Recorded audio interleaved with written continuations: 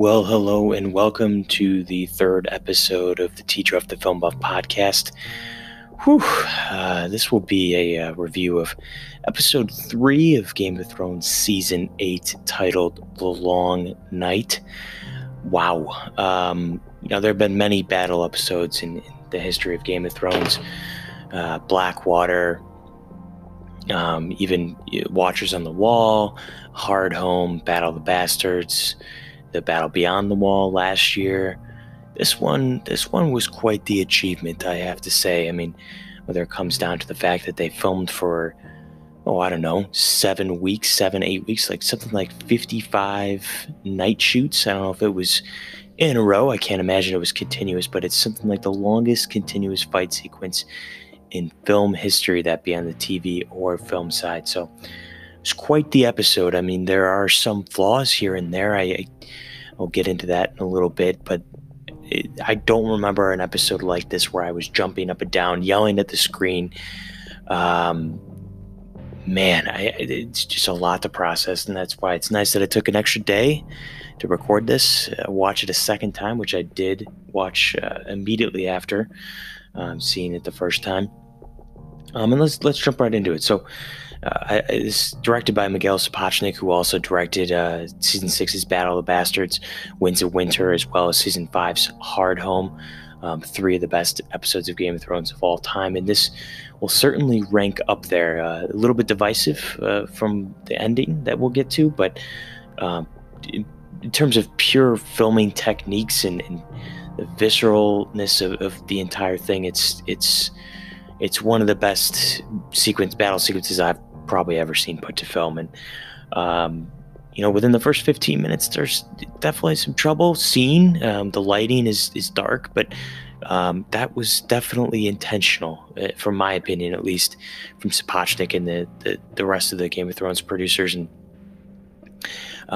they want to put you right in the battle with on the ground. And that's the nice thing about Game of Thrones, is the battles in Game of Thrones have never really been from the God's eye point of view or from above. I mean, you do get the occasional dragon shots here and there, but it's always been you're on the battlefield with the rest of the crew on both sides, the good and bad. You never really have that up shot from above. It's you're with Jon Snow running up to the horses against Ramsay Bolton in the Battle of the Bastards. You're certainly with all of the living against the Army of the Dead in Hardhome, and that's the same thing here. Whether it's the storm that it kind of blocks the eye for quite a bit and blocks Jon and Dany up above on the dragons, or it's just the dark lighting.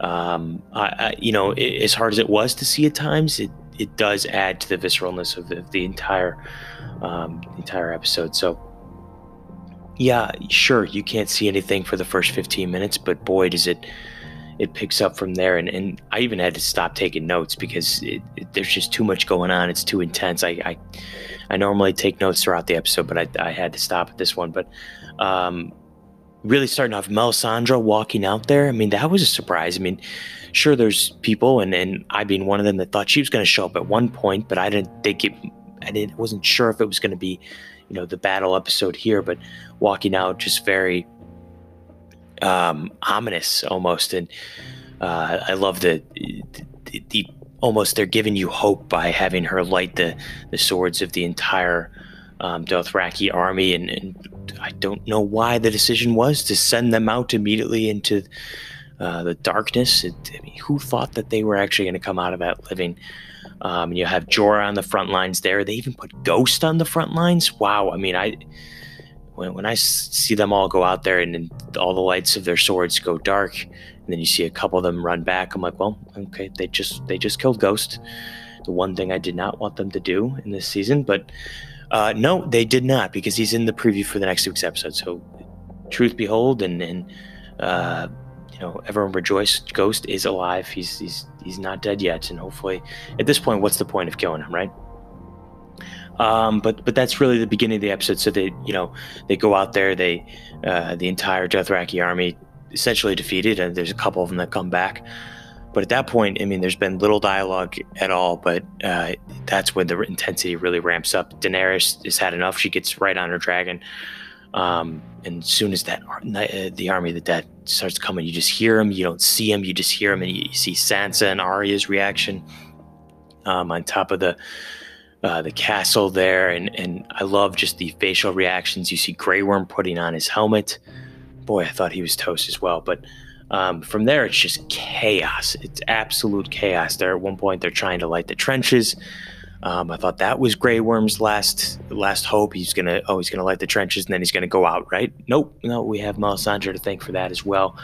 Somehow, some way, Grey Worm survived that, but and then we get into the dragon battle, and again, not the easiest to see. It's up there in the storm, so you can't necessarily see exactly which dragon is attacking which. But you have 3 dragons at once, and even before the Night King enters the episode, you have that moment. It's sort of funny, but really kind of horror-ish almost. The dragons run into each other, with Jon and Dany not being able to see each other. Luckily, that didn't turn out too horribly, but the Night King finally does enter the fold, and he does that. He reaches out his arm after Bran sends the Raven up there, essentially somehow communicating to his army to form the pile and then stop the fire, put out the fire in certain spots. You can't tell me that this guy's just a zombie. He's not going to just. How else does he command from all the way up on a dragon to essentially command his army to do so? Those aren't just mindless zombies like you see on The Walking Dead sometimes. There's something else there, and we'll get into that more about how that might be a little bit disappointing that we didn't get more into the Night King and his desires and his abilities, but that was terrifying, seeing the entire army of the dead essentially breach the castle. Yeah, I mean, we go then to all of the good guys. You have Jaime, Brienne, Grey Worm, Ed, Sam, Tormund, Arya is even in the mix there. All of them have so many brushes with death, and at some point it does become a little bit tiresome that none of the main characters are dying. Then you have Ed getting stabbed through the head, and that was, you saw it coming. He was 100% on my list going to die this week, but so was Grey Worm. What's funny is that last week's episode focused on Jaime and Brienne a lot, and that was essentially their episode together. But they're barely in this week's episode. I mean, you have a couple, brushes with death here and there. They get pinned against the wall a couple times, but they inevitably get saved. And at this point, if they survive this battle, I don't know that they die in the battle against Cersei. I mean, you have to imagine they were keeping some of these big guys alive to kill off in the next battle, to feel the weight of that battle as well. But this really felt like that time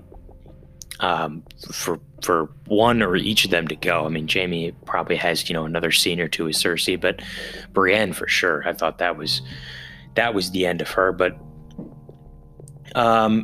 going back to the actual death, so as I mentioned, Ed getting stabbed through the head. Then you have Lyanna Mormont going up against the big giant, and I love the way that Dan and Dave described it in the episode, the inside the episode after, is that they were, they wanted a moment where one of the shortest characters on the show was defeating one of the biggest characters on the show.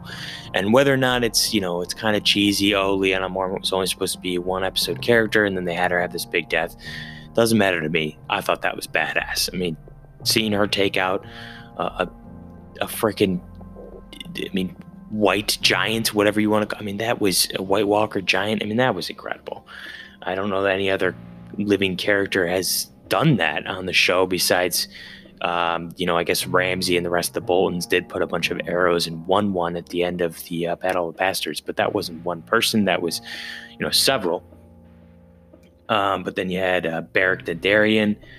He died within the castle there with the Hound as they were protecting Arya, which, is interesting because Beric Dondarrion, he came back to life 6 or 7 times or something like that throughout the course of the show. You don't see all of the resurrections, but that's one of the things that he does mention. It's been 6 or 7 times, and you wonder why does a guy like that get 6 or 7 chances? What's his purpose? Well, we find out that his purpose really was just protecting Arya, and getting her to her purpose of eventually killing the Night King. And I also do love those little scenes with the Hound. You knew it was coming when he was going to freeze up in the battlefield, seeing all the fire, seeing all the whites, and kind of have that moment of, well, what's the point of all this? We're not going to win this. But then, he comes back once he sees Arya falling down the roof of the castle there, and Beric's like, tell that to her, we're going to lose. Well, no, he goes right after Arya, and he saves her. And that's as much as everyone said that we didn't get enough the Hound and Arya scenes in the first 2 weeks, that was really nice to see that they paired them together. And yeah, it's obvious, but it fit for sure. But then that leads us to the scene with Arya and Melisandre. Now, the thing about this scene is that, like I mentioned, I don't know if it was a tweet of mine or it was in the podcast last week, but you knew that Melisandre and Arya had to meet again after their scene in season 3 when she told Arya that we're going to meet again sometime. I've seen you, you're going to, whatever that quote is, you're going to become a warrior, you're going to shut blue eyes or green eyes, brown eyes, blue eyes. I mean, that's... You thought at the time, because she was going towards the House of Black and White in season 5 and season 6, oh, well, Melisandre's just talking about the fact that she's becoming a faceless man, and she's, using the faces of people who are brown eyes, green eyes, blue eyes. But it looks like that really did mean the Night King in a way. And I know that people have pointed out online how Walder Frey has brown eyes, the Night King has blue eyes, who she just killed. She's killed both of them. And then Cersei has green eyes. I don't know that I see Arya killing Cersei. I do like the theory of her using Jaime's face, but to me that would mean that Jaime's dead, and I don't like the fact that Jaime would die not with Cersei. And if he dies with Cersei, there's no way that Arya would be able to take his face right in front of Cersei. So you know what I mean? Like, I don't like the fact that Jaime's last scene wouldn't be with Cersei, and his last scene would be as Arya's face. I mean, that, I don't know, I like the theory, but it's a lot like the Azor Ahai and the Prince Who Was Promised and all these other prophecies and the Valonqar. It's like, it's cool, but I'm not sure how much the show is going to dive into it, especially considering how they handled the end of the Night King. In the last couple deaths, we'll touch on a little bit. You had Theon and Jorah there, but the close calls. I mean, as I mentioned, Sam got tackled like 5 or 6 times by whites. How in the world does he survive when half the battle he's running away, getting tackled, being barely saved by by Ed and the others there? I don't know. Tormund had many times where he was on top of a pile of whites. Grey Worm, as I said, I feel like he got tackled a couple times. Brienne and Jaime, we've already mentioned. Ghost, we've already mentioned. It did, as much as I love the episode, it did feel like a little bit of a missed opportunity that, you didn't really get to see any of the dead characters that we know and love come back to life as whites. I mean, yeah, you see Ed, his eyes turn blue, same with Lyanna, but it's not like you really see them die again, like having Sam try to kill Ed again, or somebody have to kill Lyanna. It's like, I don't want to say a missed opportunity, but it does kind of feel like that. But let's touch on Melisandre. So, as we said, she had the scene with Arya tonight, but she also, lit the flame, the swords. She also lit the trench.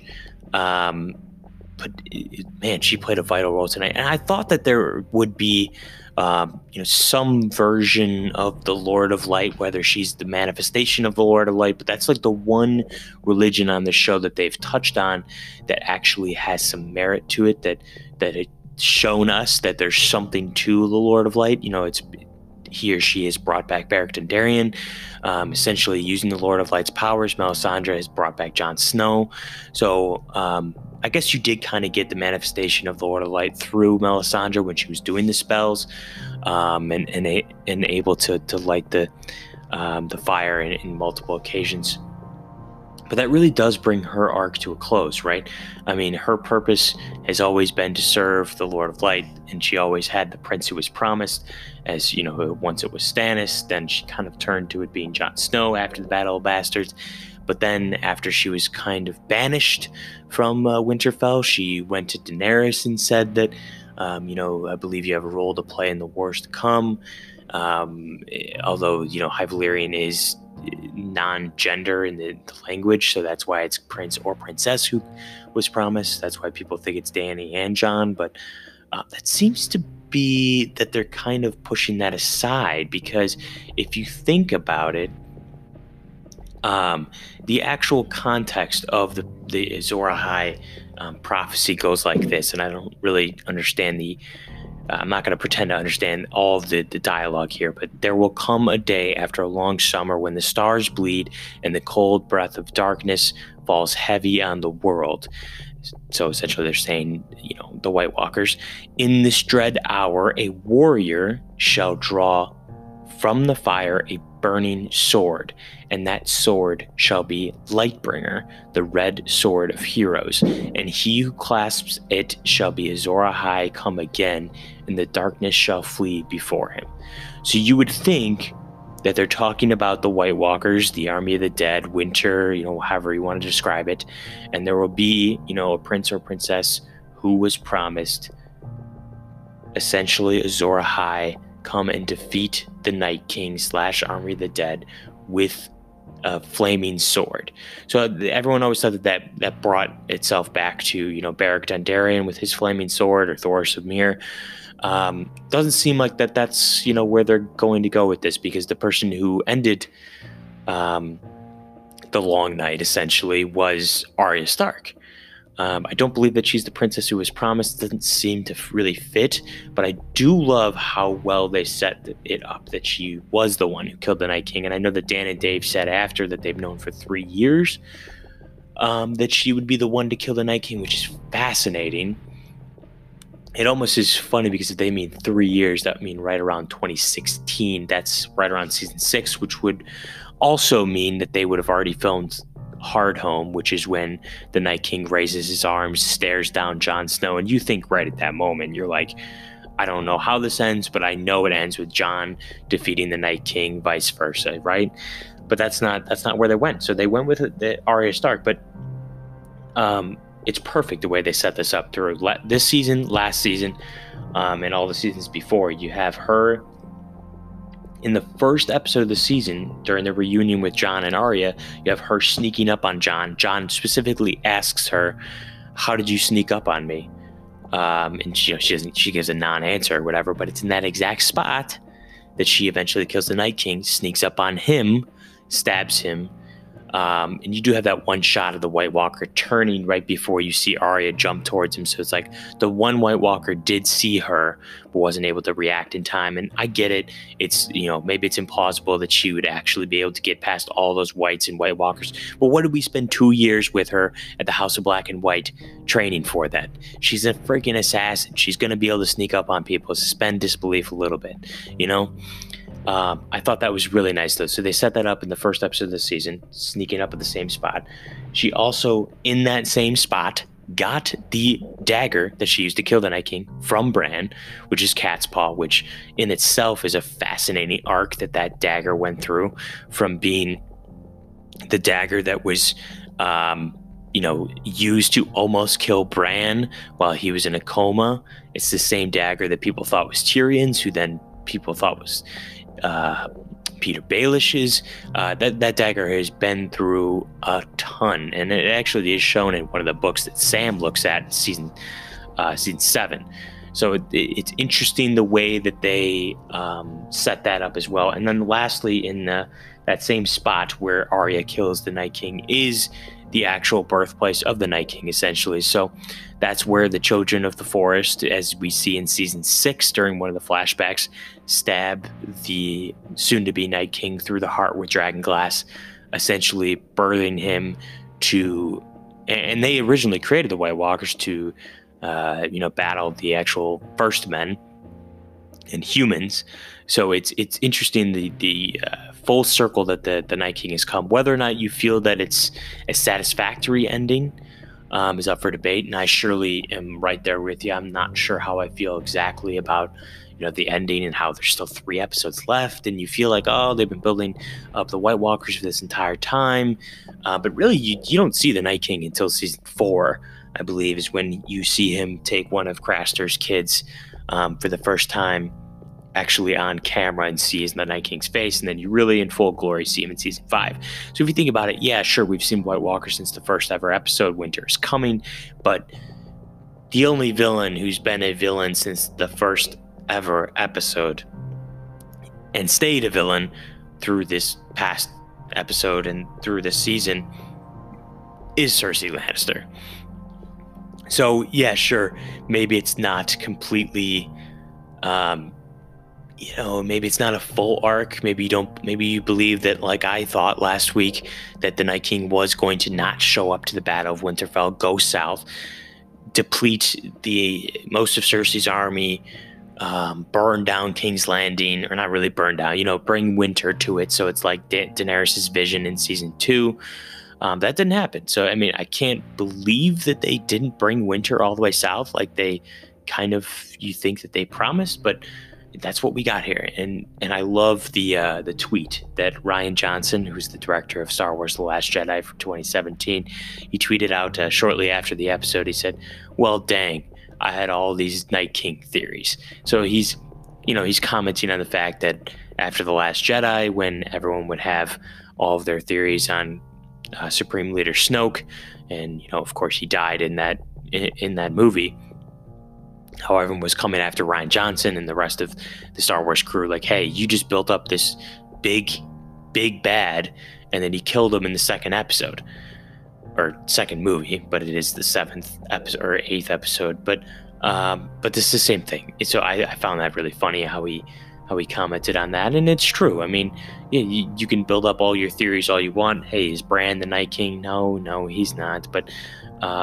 it's your right to think that they might be building up the show to have some sort of big, reveal. But I do kind of like the bait and switch. I mean, when I saw Arya jumping towards the Night King, I got up off the couch and yelled. I was, you don't have shows like this. I mean, there's no other show on the air like Game of Thrones that gets you that into the episode. I couldn't sit.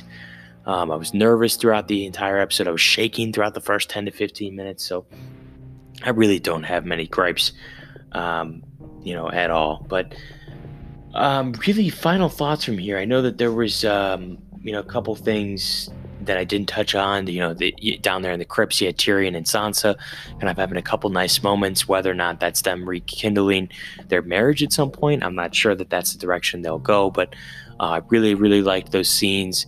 A couple of people in the crypts ended up dying because, like people thought, the Night King did raise some dead Starks. I guess you couldn't really tell if they were Starks or not, but if they're in the crypts, I guess that's them. It's not like we saw Ned Stark or anything like that, but that was a nice touch, especially because that was a lot of people's predictions. So that was cool to see. But it comes down to Tyrion and Sansa there, the heart of the crypts down there. Of course, you have Varys and Gilly and Missandei, and man, I really thought Varys was going to die this episode. That would have been a nice way for him to go, especially in the presence of Ned Stark, who all the way back in season 1 always was preaching to Varys about not having any loyalties, and for him to die in front of Ned Stark. I think that would have been a nice fitting end to his arc. But be it that it may, I mean, he obviously there's something else that the showrunners have planned for Varys, so I got to assume that he's going to die within the next 3 episodes, considering Melisandre told Varys that he would die in Westeros. So we'll see. But at this point, it's what are my final thoughts here? I mean, what do we think is going to happen? So next week's episode is most likely going to be more calm, dialogue centric, not as much battle. I mean, maybe there is a brief battle. Maybe Bronn gets involved with Tyrion and Jaime, but I would have to imagine that episode 5 would be the one that goes back to, Miguel Sapochnik, I believe he's the director announced for episode 5. So you have to believe if Sapochnik is directing an episode, it's going to be a pretty battle heavy. So that's probably where the last, battle per se is with Cersei, Euron, the Golden Company. And then episode 6, I mean, how exactly does that pan out? Because, if episode 5 is the battle, you'd have to imagine that Cersei goes down that week, but perhaps the episode 6 is just kind of the fallout and everybody deciding who's going to get the Iron Throne, which is even more fascinating now that the Night King is finished, and it comes down to Dany and Jon, I guess, unless Sansa and Tyrion are going to be some sort of co-leaders. I still stick to my theory that somehow, some way, King's Landing will not be the center of Westeros anymore in terms of ruling. I believe that it will end up going to the north, and that's where Sansa will rule. I still stay by Sansa being the ruler of the Seven Kingdoms, unless they do go the democracy route and have, a different ruler in each kingdom. That could be cool as well, but it's more predictable in my opinion. But that's really it. At this point, that the army is completely or almost completely depleted. It's fascinating to see what the good guys are going to do in this situation. You have a couple dragons left. You have Ghost, but those dragons are on their last legs. The Golden Company is in full shape to go through a battle. Man, I don't know. I don't know what's going to happen, but I'm fascinated. I can't wait for this weekend as well. And boy, oh boy, was that an episode, huh? All right, well, that's it for tonight's episode. Until next time, thanks.